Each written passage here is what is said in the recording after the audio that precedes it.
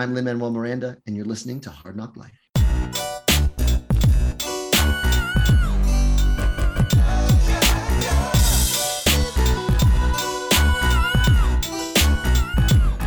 Well, it's the NOC in full color. You see me? The Hard Knock Life. Comics, movies, and TV. Welcome to Hard Knock Life. I'm Keith Chow.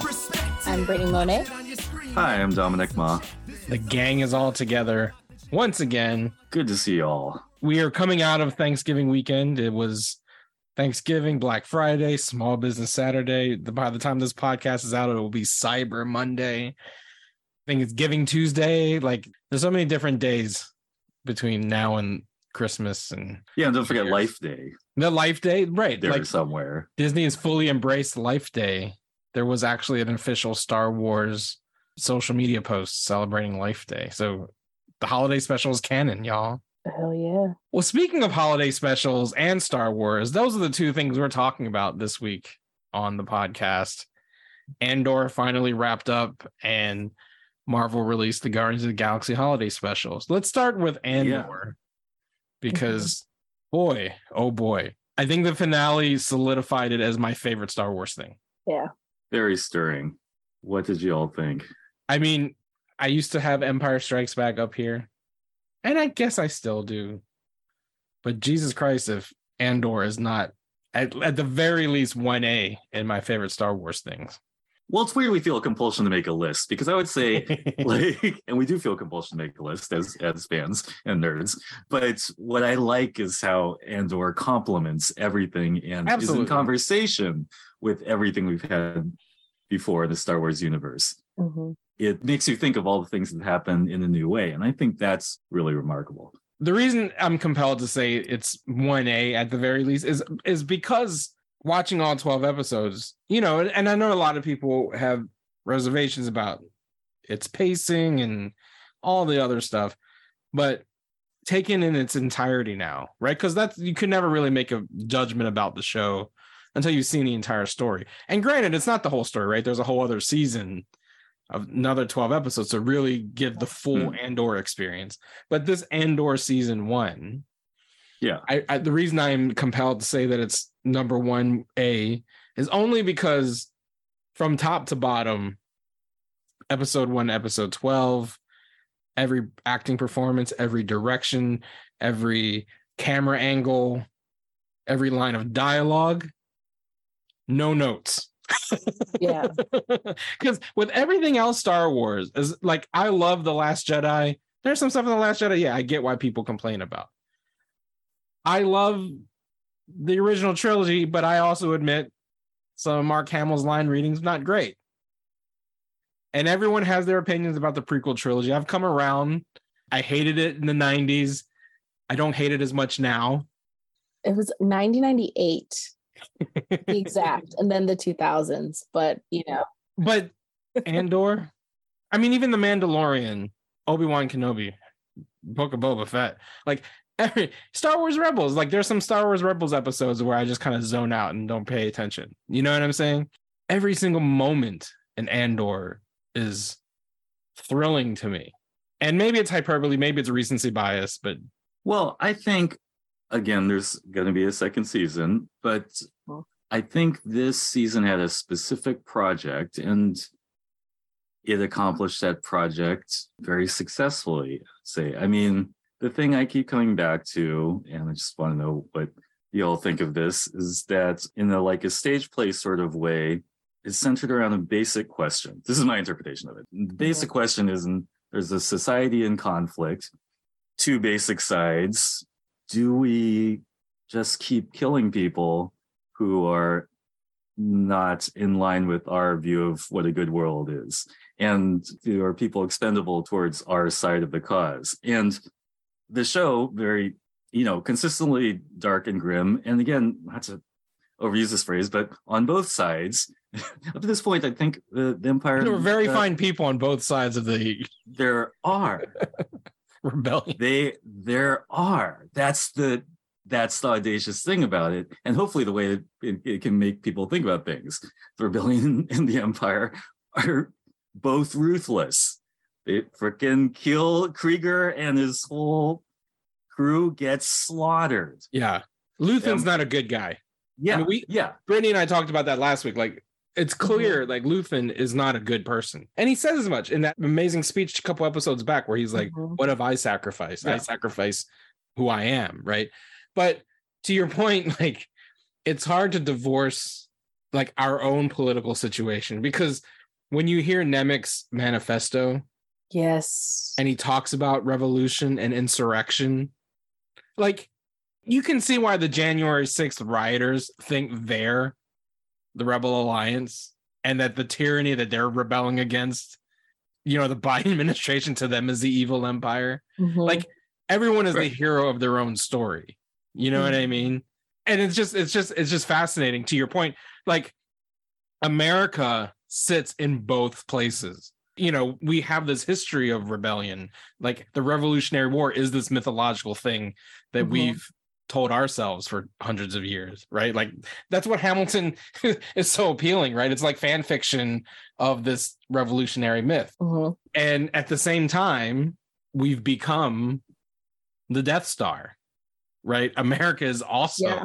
this colonial empire that has its tendrils and is, you know, if you're living in Central America or the Middle East, you probably look at those American tanks and Yep. American weapons the way an Aldani looks at the Imperial Navy, you know? Mhm. And that's real because both sides have rousing speeches. There are a lot of rousing speeches in this final episode. Oh, yes. Both yes. sides have rhetoric that serves it. There's Marva's rousing speech, but I also think the ISP guy's speech about healthcare was very motivating. So there's propaganda both sides. And again, and also on both sides, on a costing note, both sides wear dark cloaks. We're used to them being like, you know, the Sith are indicated by the dark cloak. That's the bad guy. But in this last episode, you know, both the rebellion and the Empire people are like shifting around in dark Jedi-like cloaks. So anyway, just to sum up my big points really quickly, I think what it comes down to is after all the rousing speeches and death dealt on both sides, can you finally come down to an act of mercy, of compassion, which is the final beat of the whole show? You know, do we really got to kill Andor to make our side of the revolution work out? That's the change. That's the action that like finally validates, okay, well, there's one side of this where we can change our ruthless attitude and adapt the plan. And it ends up in an act of mercy. So that's the thing that still rings with me. And we only know that because we know Andor continues on the Rogue One.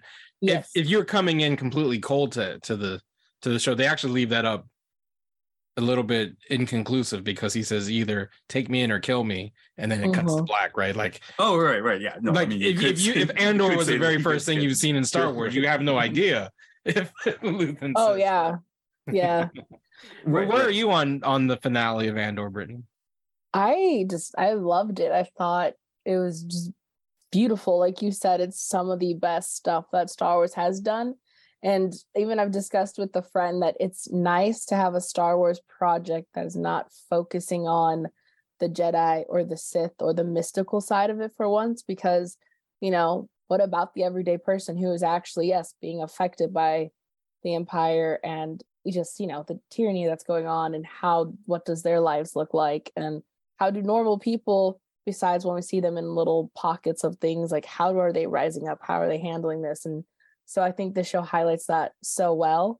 And I think also in general, like that's kind of why the High Republic books work, is because even though those ones are focused on Jedi and stuff, they're not focusing on like the Skywalker family. Mhm. So it's nice to have like stories that aren't focused on the Skywalker family and kind of really goes back to anyone in the galaxy can be someone special and can do something right and can be a change for good.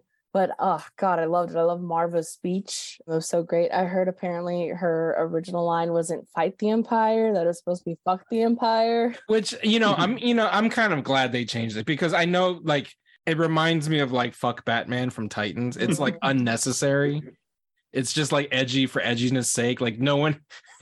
I'm so glad that Marva, because I saw the same thing, that Marva's final line was supposed to be "fuck the Empire," and it was like that would have taken me out of the moment, to be Well, completely. plus we don't have that established curse word in Star Wars world, do we? In Battlestar it would be "frack the Empire," but it was like, do we? Yeah, but this is also the first Star Wars to say shit, because I guess the he did say shit at one point. not Cyril, but his buddy, the other guy, said shit in episode 1 or 2. So it's like that's already a line that they cross. They do have curse words in Star Wars because they say, well, at least damn and hell they've said. Like hell exists in the Star Wars universe because Sure. if you recall, Han Solo says that in Empire Strikes Back. He's like, you'll freeze out there. Well, I'll see you in hell. Like, Yeah. you know. Mhm. Yeah, he does. Right. I was just trying to remember if in Star Wars lore there's something along the lines of like what the frack or what the shock or whatever it is. Yeah. Say in the various other science fiction Bantha is slangs. as close. Bantha Poodoo is as yes. close to bullshit. Bantha as Poodoo they've on the ever gotten. Empire is right. Good. But I think it would good be pull. weird for like, yeah, for them to, for Corvus to send like Poodoo instead of shit. So whatever. But But anyway. but Yeah, then fork also that. like, you know, if you think back to like the original Star Wars, you know, one of the complaints of Andor is not enough aliens, it's too many humans. Mhm. Or like it's too political. They're all the people sitting around tables talking about politics. But like politics and humans is actually integral to Star Wars from the beginning. If you Yeah. think back to A New Hope, the reason that the cantina scene is so impactful because that's the only time you really see aliens in A New Hope.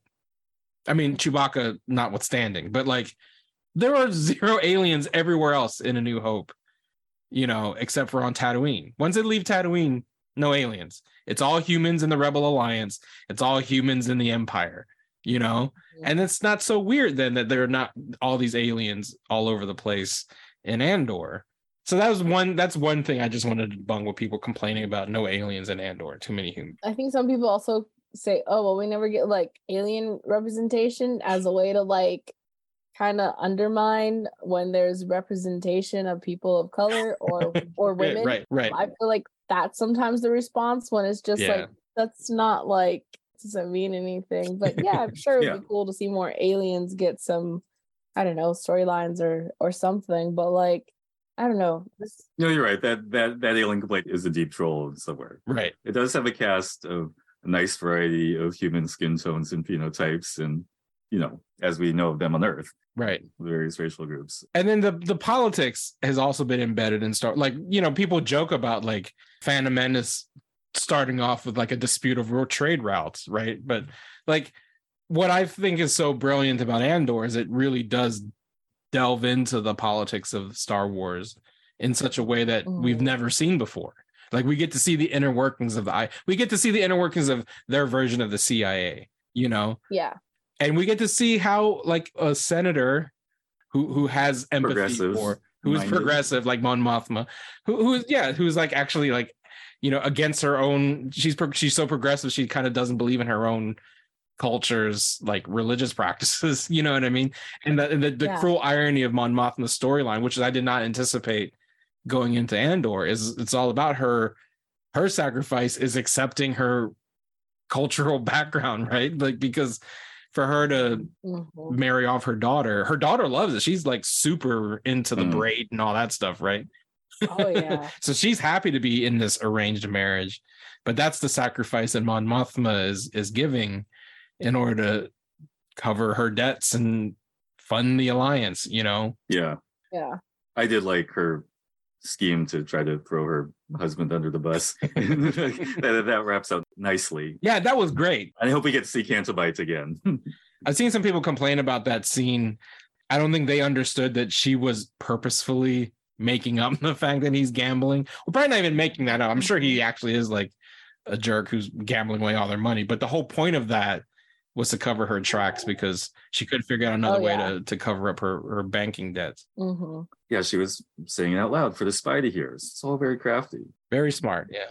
Oh, I will say this show is a little overrepresented on British people. If we're going to talk about, you know, the make of the show, my God, they are from the United Kingdom. Everybody, they're so British. They say like lieutenant film out and there. privacy and like Schedule. But, you know, like yeah, they do say schedule. And you know, like Star Wars, we're used to like 40-50% British people, but this one was like 95%. It's because they filmed out there, so if they can, they're gonna get. It's cheaper to have an actor that's already based in London than like flying people out. They're already flying a couple of people out, so it's just like let's keep most of the cast. And the Empire has to be British. Like it's weird when there are Imperials who don't have British accents. Right. Again, that's what makes it the parody of the Empire and the Rebellion. That also goes to that. And of course, with important exceptions like Andor and Bix. Right. But everyone else has British accents. Sint has a British accent. Vel has a British accent. Right. Cyril is an American, which is interesting. He doesn't have the UK-ish accent when he's talking. Oh yeah, what's the name's very British. He looks British because he looks like Ramsay Bolton. It's easy to forget because Stellan Skarsgård was actually born with the Star Wars name when it was so sometimes I think he's just a fictional person. But he makes that choice at the end. And it kind of a funny meet cute at the end with Karn and Miro running away from the ride. I was worried they were going to kiss. I'm glad they didn't kiss. Yeah, that would have been too much. Had they kissed, the tension was enough. I would have said, okay, there's one note I would have had for Andor is that kiss was stupid, but they didn't, and they kept the tension because what's brilliant about the show is that it built the way it builds to every episode in this season, but particularly this one, the way it builds attention. I love that the funeral march was the diegetic music that also fueled like the action in the scenes, because even when Andor is kind of like rescuing Bix, the music that's playing is the funeral march. It's not whoever like Michael Giacchino or John Williams, right? It's like the people with their space instruments marching down Brick's Road in honor of Marva, and like the way it builds up Rosso with the brick, like all of that, and the staring down of the Imperials. It was just so brilliantly shot. And they kicked B2 Emo. I'm so sorry. That made me mad.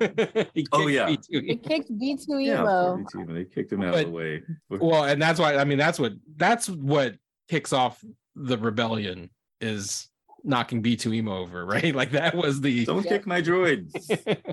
That was the Lexington Concord of the Star Wars rebellion.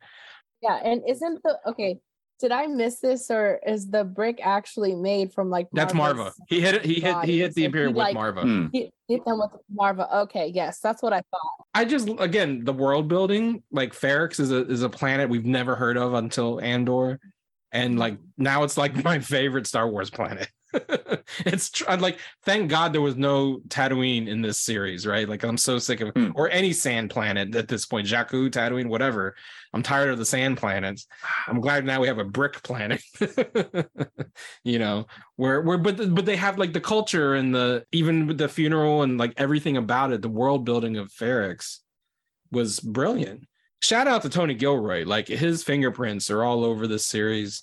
It really was like a mature take on Star Wars without having to go like overboard with fuck the Empire. I'm thankful they didn't do that, but I understand why, like, if you're a 10-year-old, you might not like this show so much. I will get a little critical. What do we think about the flashback scene with Dad and cleaning out those little gearboxes or whatever they are? I liked it. Yeah, I like the way they handle flashbacks in Andor because it's thematically relevant to what they're trying to say in that particular, like one of the problems with Book of Boba Fett is that the flashbacks were so fucking random. It's like, oh, he's in the back to tank. I guess it's a flashback. It has nothing to do with whatever's happening in the present. Whereas this, like the thematic relevance of instead of abandoning, the gearbox, we understand that you have to go back and fix it. And that's kind of what Andor does. He doesn't just abandon Bix, for example, right? Mm-hmm. She could have just been left behind. Her mind was gone, but he rescues her and he chooses to, Yeah. Mm-hmm. We'll find you. He finds a way. And that's one of these big taglines from Rogue One. And I like how they got and we also find out what they're building. Yeah, right. And this is the first episode with a post-credit scene, which we all guessed. We all guessed that they were building the means of their own destruction, but it was confirmed if you stuck around after the credits for the final episode. I like how it confirmed that's why they would need so many of that thing.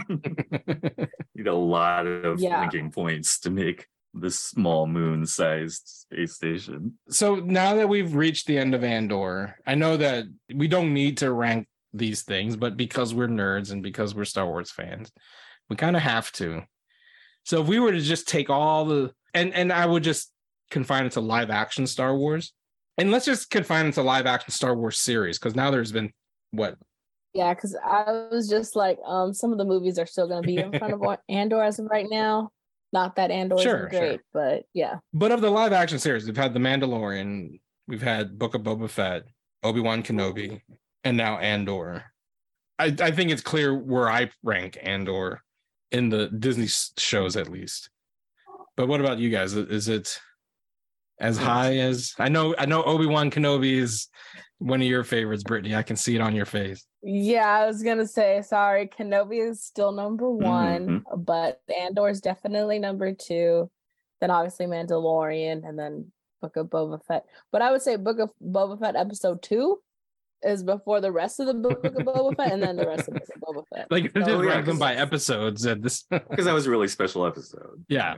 That episode was so good, and then the rest of the show was So just bad. like, yeah. And then like a quarter of the show is The Mandalorian. Which those episodes, I would say they were good, but it wasn't about Boba Fett, so it just felt like It was Mandalorian 2.5, yeah. Yeah, so the only like decent, I feel like Boba focused episode was episode 2, and it was great. And then the rest of the show was just like not as good as it could have been, but there were cool like elements, I guess. But Brittany, yeah. do you watch those Kenobi episodes again? I mean, have you rewatched that series? I have not. I haven't yet, but I'm going to. I've seen it more than once when it was airing, because I would watch it with like my brother, and then like my mom would want to watch it, so then I would watch it with her. So I've already seen them technically like at least twice each. So Okay. Yeah, no, I just because I haven't rewatched a lot of these series, and this is the one series of any of the streaming series, of which there's a zillion now, that I come back to and watch again, because it's mainly about the writing for me, and or just being on the top of that. And I keep harping on the writing, but I don't want to make it seem like The Mandalorian is well written, but it was written in a very Star Wars kind of way, as in not as talky, big images, big vistas, guy in suit of armor with a little kid in the desert. It doesn't need to be chatty. And that's very much in the tradition of what I think, traditional Star Wars is. This got into a whole different aesthetic, and it was really risky because way more chatter and double talk than anything Star Wars previous. So, I mean, even like whether or not wherever Andor is on your list, it is exceptional in all Star Wars stuff for that. Yeah, I mean, I think Andor, for me, the reason why I rank it so high is that it does demonstrate. It may not be the most innovative in terms of like Mandalorian innovated because it created scenes using the volume. Like the way Star Wars has always kind of innovated visual effects, right? Like the prequels being the first ones to give you digital, like full digital characters, and the originals being the first to give you like the models and the miniatures and the matte paintings and all that kind of stuff. This didn't do that, right? There was nothing Andor did that was revolutionary visual effects wise. What it revolutionized for Star Wars, though, is that it was the first of any of the Star Wars shows, including even Last Jedi. The cinematography and the direction in Andor is a level above anything else Star Wars has ever done. Oh yeah. Because, George Lucas' direction is very like 2 shots, 1 shot over the shoulder. Like this, where they would have like the character all the way, typically what they call like lead space or something, like where the character is like either in center of the frame or like to the left of the frame where there's space in front of them. But like they build tension by putting like Vel facing to the right of the screen, all the way at the right of the screen, and all the empty spaces behind her. And that's how you build the tension of that particular like dialogue with her and Cinta. Star Wars, they never did shit like that, like from a cinematography perspective, and even like the funeral dirge. Thank God they didn't shoot this in the volume, because like seeing that sea of marching band and the sea of citizens of Ferrix, knowing they're all really there in the set, staring down the stormtroopers and the Imperials. You can only do that with practical sets, So like that's what I thought was so brilliant about the show, is that the few episodes back where Diego Luna had 0 dialogue, but carried like the entire episode when he was in prison without saying a word, and it was all in his face. like that kind of stuff, those kind of risk taking is what I like loved about this show. Yeah, and I'll dispute you a little bit in just that I would say that Last Jedi was the most risk attempting. Yeah, because Rian Johnson does that shit too. Good extreme framing. right.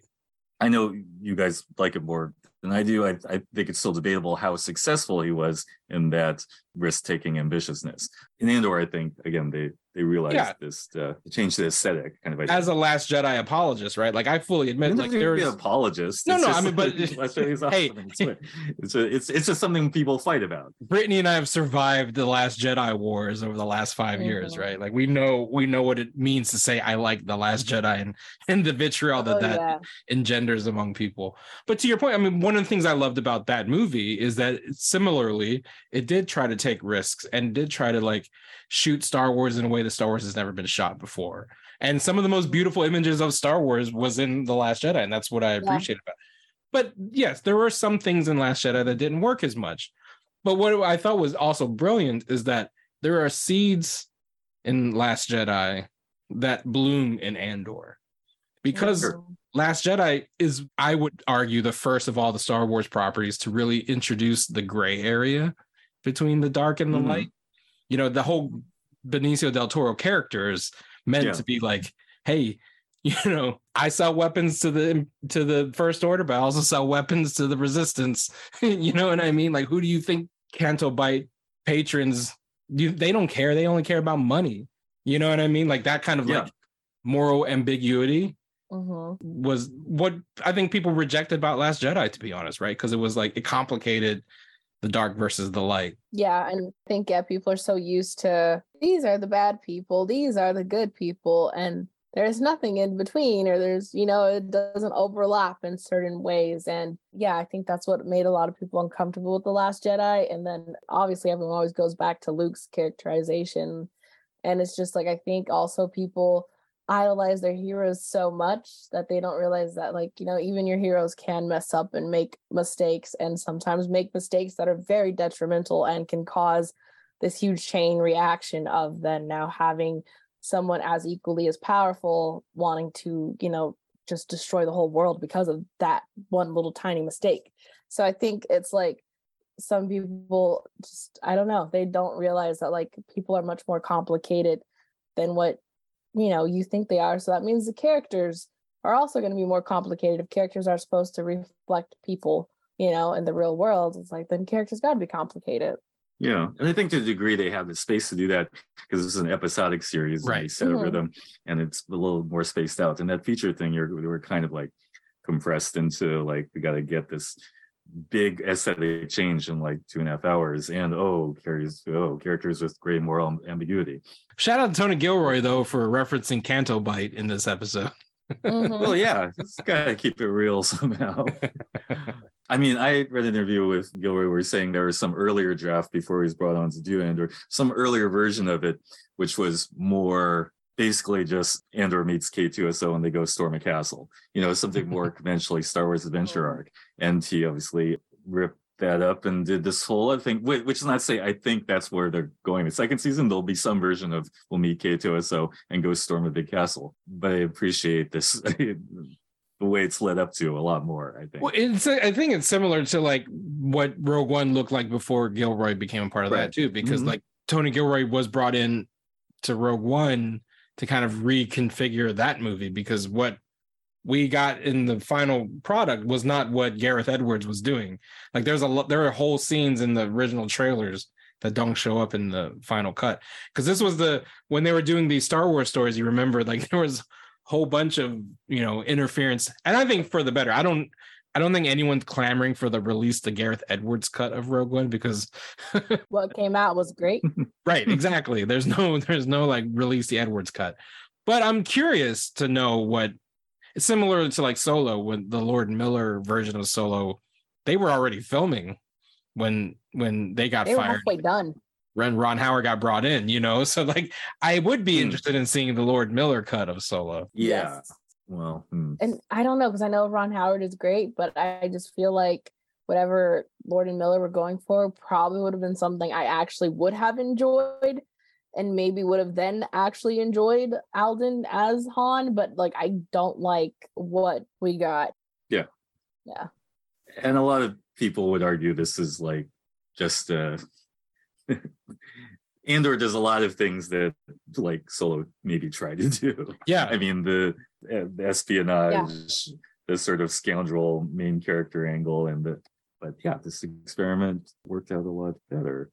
I mean, Cassian is kind of like the Han Solo of Rogue One anyway, so it does give For you sure. like what would Solo have been like in capable hands had we gotten that. Last thing I wanted to bring up before we go to break, we kicked this whole conversation off with a reference to Life Day and the Star Wars Holiday Special. That's the other live action Star Wars thing that's not a movie. So we can probably, I would rank that. That's Oh, you're actually my right. favorite live action That Star one- Wars thing. I've actually never seen it. You've never seen it? Then you Oh, also you have have to see it. Oh, You also have to include the Ewoks Battle for The Endor. Ewoks, yes. Those are two live action features. Let's if we're going to be comprehensive. Well, I wanted to ask you though, like, you know, because Star Wars is at least embracing the idea of Life Day, and you know, now that we're in the holiday season, the Star Wars social media accounts are saying Happy Life Day and showing you pictures of Wookiees in red robes. Will we get the holiday special on Disney Plus? I think, like, at this point, why the hell not? they should. Was it not on? I thought it was on it. No, it's still taboo to fully admit that the holiday special is a thing. What was that year we were all watching? Was I watching a pirated version? Yeah, it was on YouTube. It's still on YouTube. You can still find it on YouTube. Okay. Maybe that's what we were doing. But it has not been officially claimed by Lucasfilm, right? But my thing is like George Lucas ain't got shit to do with Lucasfilm no more. Like they can they have it. They can put it out on Disney Plus and let everyone see it. But again, you can just find it And on they YouTube. can also do like, you know, a new one with actors that are still alive and still wanting to do Star Wars. Yeah, heck yeah. I mean, that's my thing. Like, I think the holiday special is a great artifact, though, and everyone should just watch it just to see like a coked out Carrie Fisher and Mark Hamill, like be their characters. Watching B. Arthur cook is B. Arthur cooking? No, B. Arthur doesn't cook. Somebody else is doing the cooking. I don't know. am not having B. this I Arthur's recall singing. holiday special. That wasn't in the Ewok movie. I'll tell you for That's sure. a poor segue into the Guardians of the Galaxy holiday special, which we'll talk about after the break. Guess what? Goalie Nutrition is sponsoring Hard Knock Life, and you can go to goalie.com to buy apple cider vinegar gummies, they're ashwagandha gummies, superfruit gummies, and super greens gummies, and you get 10% off plus free shipping if you use the code HARDKNOCK at goalie.com. This is honestly, I've been taking the Goalie gummies now for a couple weeks, and I have to say, they're tasty and they're good for you. Have you guys been enjoying the Goalie gummies? I really like them. They're yummy, but it's a nice to add to my like routine of already like I normally take just straight vitamin C, so it's nice to have like extra supplements. For a long time, people have praised the benefits of apple cider vinegar, and you know, as someone who's had to like drink straight apple cider vinegar sometimes when I'm not feeling well, or you know, I have some joint pain, and your mom is like, drink some apple cider vinegar. It's not the most appetizing home remedy, let's just say. No, Right. It tastes horrible. Like So the apple cider part is like, ooh, does it taste like apple cider? And it's like, no, it tastes like vinegar. But ACV is very good for you. And the fact that Goalie has been able to put the ACV into these tasty little gummies made with pectin and fruit peels, which make them vegan, which is cool. So if you're vegan, you can still rock these gummies, because everyone knows gummies are usually made out of like gelatin and nasty shit. These are made out of complete non-GMO, gelatin-free, gluten-free, vegan ingredients, and you can get the benefits, all of the benefits of apple cider vinegar, taking these tasty, delicious, convenient gummies. So go to goalie.com and use the code HARDKNOCK, that's HARDNOC, just like the podcast you're listening to. Get 10% off your purchase of Goalie products and free shipping. It's a much better delivery device for that apple cider vinegar. Yeah. These Goalie gummies are great. You get I it, and it's agree a 100. delicious little candy. And I've been enjoying the super fruits one. I did feel kind of refreshed after taking a few of those. yeah, no, but I'm loving them so far, and they're definitely tasty. If you just want tasty gummies, at least just eat them for the yumminess. Yeah. So go to goalie.com, use the code HARDKNOCK, HARDNOC, get 10% off your purchase and free shipping at goalie.com with the code HARDKNOCK. So if Lucasfilm isn't going to embrace the holiday special, at least Marvel Studios is. What did you guys think of Guardians of the Galaxy, the holiday special? It actually made me cry. Oh, I don't know what's wrong with me, but it made me cry. Guardians has a way, like, unexpectedly making people cry, because I remember crying at Yondu's funeral in Volume 2. And I don't even really like Volume 2 that much. Yes. But Yondu's like, I'm Mary Poppins, y'all. Yeah. Got me, you know? Yep. But yeah, it made me cry. I thought it was fun. It was cute. I don't know. It was enjoyable. And I feel like this in Werewolf by Night and Wakanda Forever might be the best things that have come out this year for. Yeah. Is holiday special considered phase 4 or is that phase 5? Like, I think it is. Are the specials not phase anything? I think they are, or maybe not, because they all say special presentation in front of them. But I feel like, you know, it doesn't really matter. Projects have been like the best. Yeah, I don't know. I really liked it. It was fun. Kevin Bacon was great. What was the part that was so affecting? That was most affecting? I'm assuming it's the Mantis Peter stuff, right? That's what I would assume, but I'm asking. Yeah. Was it the sister that part? Made me cry? Yeah. Yeah. Okay. So I don't know why the part in the beginning, when even though it was animated with Yondu and him like throwing away the Christmas tree and stuff, that made me cry. And I was like, Yondu, no. And then another stuff with Mantis and Peter when he was like, oh, it's the best gift I could have gotten. That made me tear up. And then when they showed the little like flashback of what actually ended up happening that Christmas, and I was like, oh, my heart. Yeah, he gets the 2 blasters. And the secret origin of Yondu's obsession with little troll figurines, right? Yeah. I know. That was sweet. So, Dominic, you've admitted you're not a huge Guardians guy. Yeah, but apart from that, I mean, I thought it was fine. I thought it was just there. I didn't have a big emotional reaction to it, but that's okay.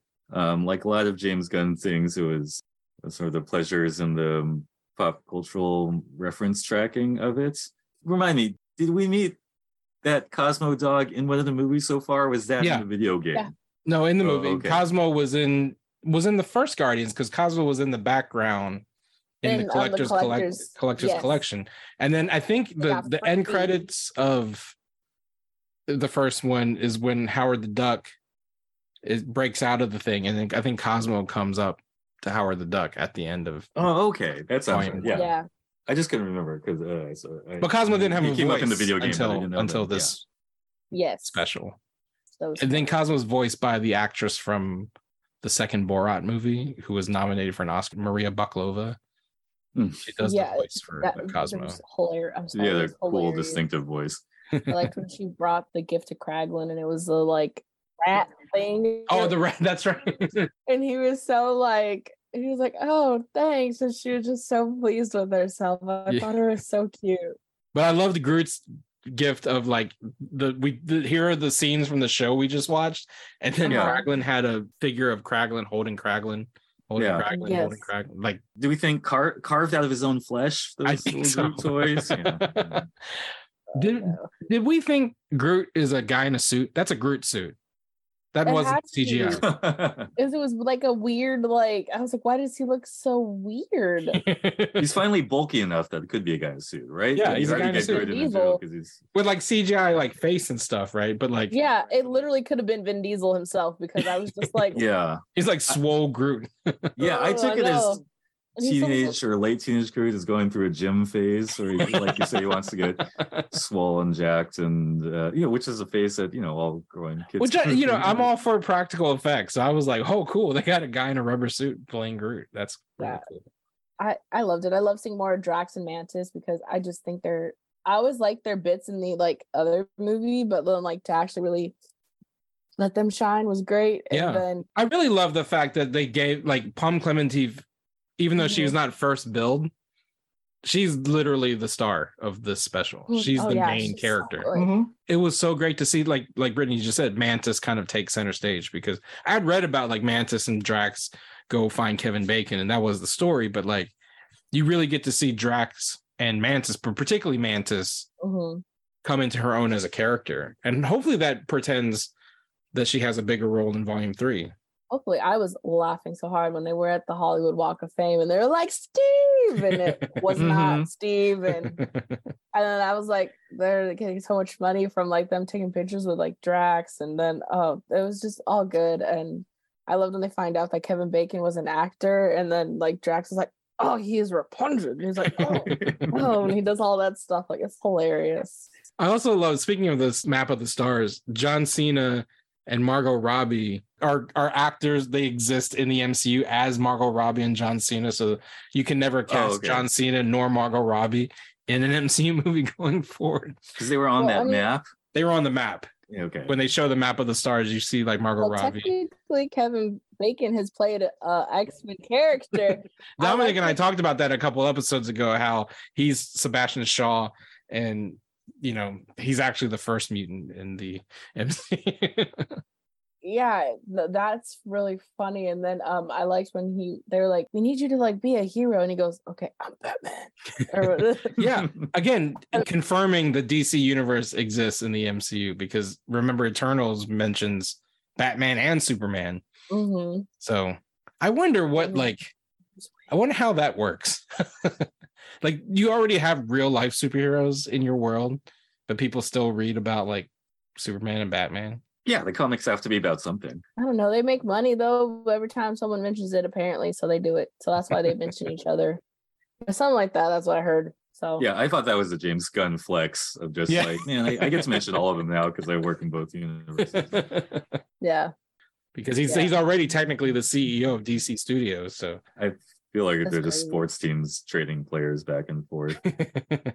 And yeah, speaking of universes colliding, I was very interested in that GoBots reference. It was nice to see the GoBots again. For those who don't know, GoBots were like the knockoff, slightly Transformers. cheaper, less popular version of the Transformers that came out. Maybe seen like one episode of GoBots. But Yeah.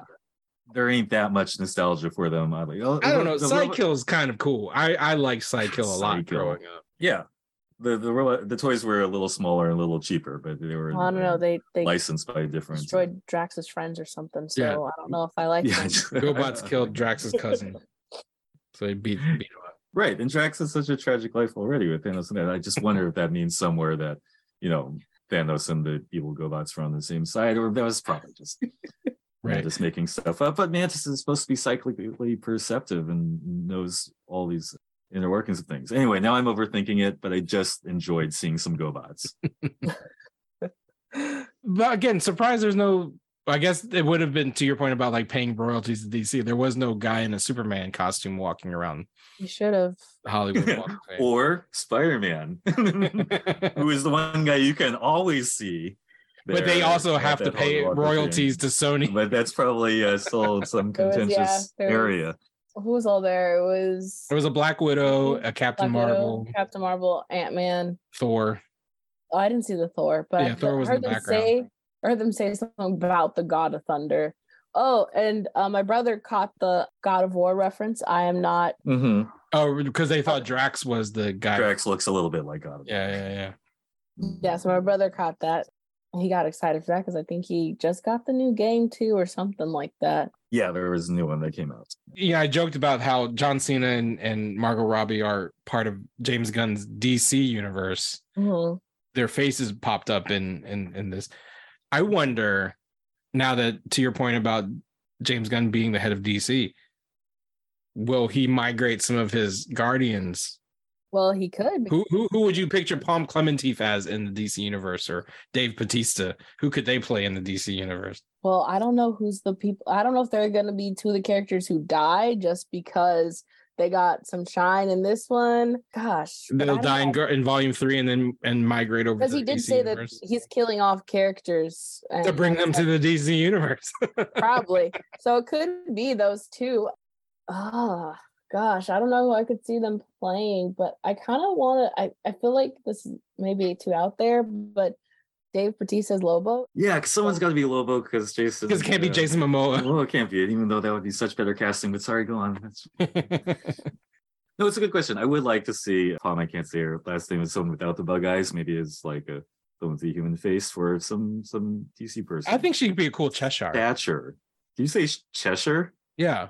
from the Teen Titans villain Yeah, from Young character? Justice. Okay, Yeah. why not? Good call. I think she'd be a really cool Cheshire. Yeah, and that's a character just obscure enough that James Gunn is like all over it. And again, not too many Asian characters in the DC universe, right? Like there's only a handful that you can. Do you think Cheshire's Asian? Well, she is in she- Young is she? Justice. I don't know if she is Okay, in the fine. comics. She was voiced by Kelly Hu in Young Justice. I mean, it totally works. Yeah, not to go on a tangent, but yeah, you were speaking of actor ensembles, right? Like the guy who was the bartender in the bar that they go to get drunk was also a Javelin and Yeah, Suicide Flula Squad. Borg. Yeah, Yeah, we met on the press tour. He's very Yeah. distinctive characters.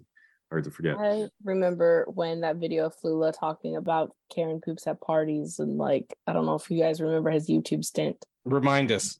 Yeah, Well, he would just do stupid like vlogging videos about like, adjusting to American like culture, or why do Americans say these things. And he was just like, one of my coworkers was talking about, yeah, but we don't really like inviting this one coworker to parties because she's a party pooper. And he was like, she poops at parties. Like, how loud is it? And in his accent and all that stuff. So it's just like really funny. Or the proof is in the pudding, another one that he talks about. Like, I don't know, he used to do like little like stupid kind of videos like that, and that's Yeah. how he got famous. So now when I see him and stuff, I'm just like, that's the poops and party guy. right. I'm sure that's how he got the job. It is particularly ridiculous sense of humor, and so that's how he got the coveted role of Javelin. Like, I mean, I think it's just like he's an interesting guy to find a part for. Wait, can I go back to Guardians for 1 second? Obviously, the emotional core should be this brother and sister finding each other again. But again, I don't remember the Guardians movies that well. Does Mantis have a mom? Yeah. She says in volume 2 that Ego found her. And it seems like Ego actually created her with whoever her mom. I'm sure her mom is of whatever species. Oh, okay. Mantis I'm sorry, is. it's coming back to me as we talk, but the Ego is doing this sort of crappy thing of running around impregnating people on various planets. So It made sense to me when Wow. she was just like, oh, my other secret. And then she's like, oh, that you're like a sister. And I was like, okay, yeah, that makes sense. I wasn't like as shocked as some people were to find that out. But yeah, I thought it made sense. Also, I need to know, how did Nebula get the arm for Rocket? Yeah, what's she doing Bucky's arm? That's a big mystery. Because that's Bucky's Wakandan arm. That's his he vibranium. just arm. went and hacked it off in his sleep. It's like, Wakanda will make you another one. When Io took it off, did she ever give it back to him? I don't know, but I'm just like, how did she get it? That's a good question. What- I thought, because at first I thought it was his old arm with like the Russian star on it, Mhm. but it was clearly his vibranium arm. So like Bucky's got no arm right now. Yeah, that's what I was like. That's a plot point in Thunderbolts. Right. No, another one of his Maybe. unsung. That's what my little battles. brother thought. Right. He's like, maybe we'll find out in Thunderbolts. And I was like, maybe. No, you're right. Hopefully it will come up in Thunderbolts. I love Nebula, the way Nebula dances though. I loved Nebula's Oh, dance like- moves. She's I'm got so the glad you said the that. best dance moves. Exactly how you think a Death Cyborg would dance. Like really good physicality there, Karen Gillian. Can I also add? I want to put on my fantasy fan wish list, James Gunn, if you're listening. Now that we've established that Star-Lord and Mantis are related, it would be nice in the future if they could have a conversation about that one time on Titan when Mantis totally had Thanos completely under wraps and would have avoided the whole problem, except for that time your freaking half brother went in and went all aggro and stomping him in the face, which caused half the universe to die. I realize I harp on this thing, but like Mantis, You'll never won forget totally- Peter for that, will you? Well, he was one of those stupid things where the hero Chris causes the villain to win. Essentially, Yeah, but someone was gonna have to be the person to mess it up, and I feel like it's Star-Lord probably makes the most sense because he's smart enough to try to not mess something up, but like dumb enough to or not dumb enough, but like emotional enough to like let his emotions overcome it. Which something is that Yondu's been always trying to tell him, like, you gotta like, keep your emotions back and focus more because it's gonna get you killed. And then Yeah. they referenced it again in the, the Christmas special kind of thing. Like, you can't do that out here. And so I think it was just like he was the right person to basically. No, you're right. It was totally fumble. appropriate for the plot moment. I just think that now that they have a closer connection, and also because Mantis has always been a little bit shifted to the side, even though again she could have won the whole Infinity War, but whatever. Like now they can have more of like a sibling conversation about that time. Just like a check in on your behavior, bro, kind of thing. All right. Well, with that, Brittany Monet, what's nerd popping? So this is kind of weird. I might have seen Chris Evans the other night. So He came into your shop. I Not on the Hollywood Walk of Fame, that guy who was not. You were like, Steve. I know, that was like so I went to go see this band called State Champs at the Anaheim House of Blues, which is literally like 5 minutes away from Disneyland. And so I took a coworker with me who's like, this was their first concert too, by the way.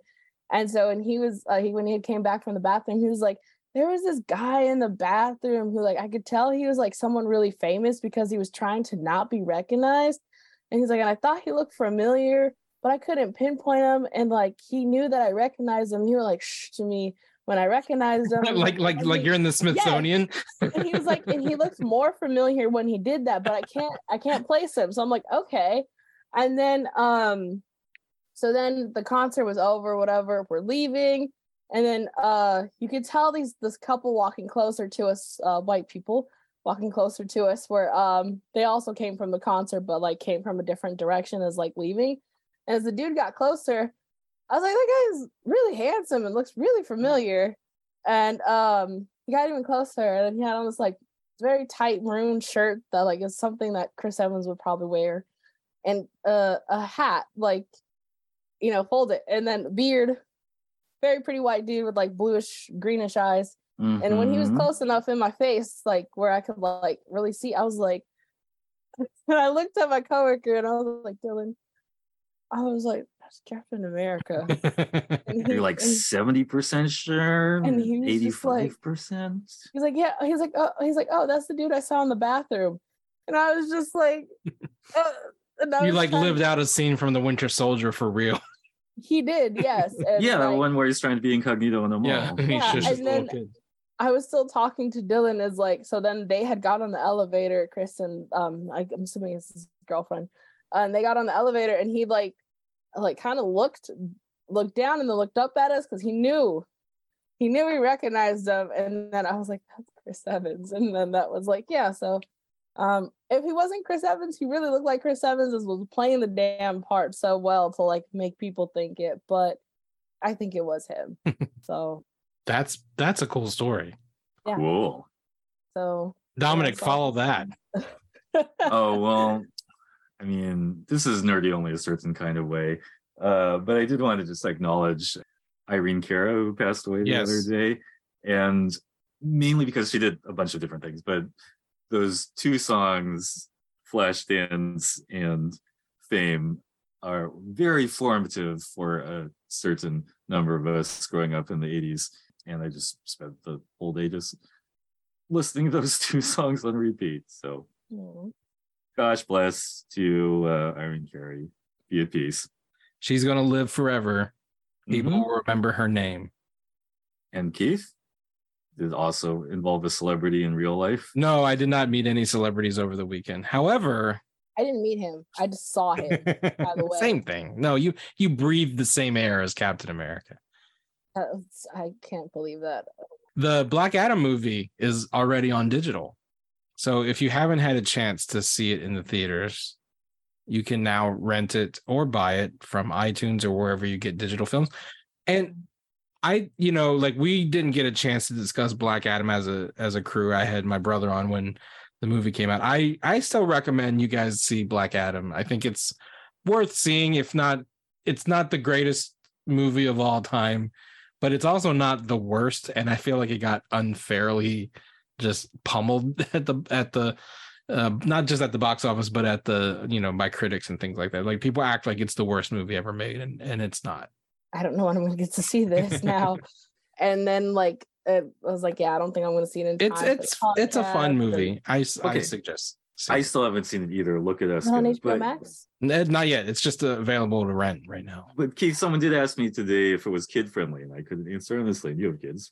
I mean, it's. I said I didn't think PG-13. so. 'Cause It's violent, but it's like PG-13 violent. Like there's some, like there's nothing in it that's like beyond the pale. Like there's actually like a teenage kid who's like a lot of people complain about, but I thought was full of heart. Who's a main character? Who's kind of like the audience's gateway into the story. But there's maybe like depending on how young the kid is, there's one scene where he kills a mercenary that's a little gross.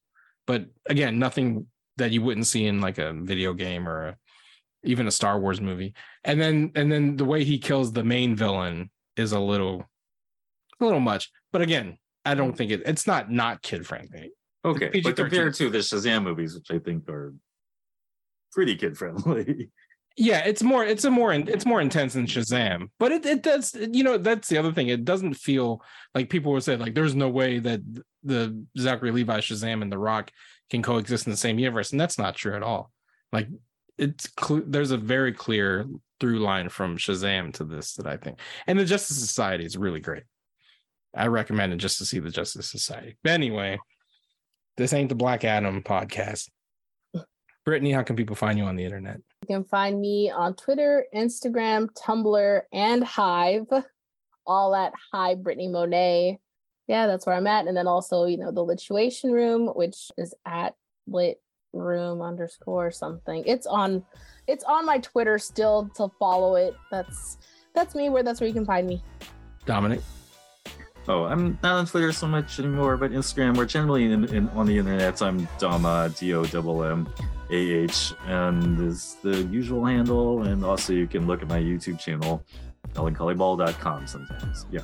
You can find me on Twitter at The Real Chow, _real_Chow, and on Instagram at Real Keith Chow. And I am also on Hive, but I don't use it. But you can follow me at The Real Chow. Follow the Nerds of Color at the Nerds of Color on all platforms, including Hive. We're trying to make Hive a thing, so we're there. You can also subscribe to our videos at youtube.com/the Nerds of Color and buy merch at TeePublic. Support us on patreon.com/nerds of color and go to Hard Knock Media to find us and all the podcasts in the Hard Knock family. Give us a rating and a review on Apple Podcasts, please. Until next time. Yeah, and this might be our last one for a while. Do you mention that? Yes. I mean, happy winter holidays to all. We'll see you on the other side. At the Empire. Fuck the Empire.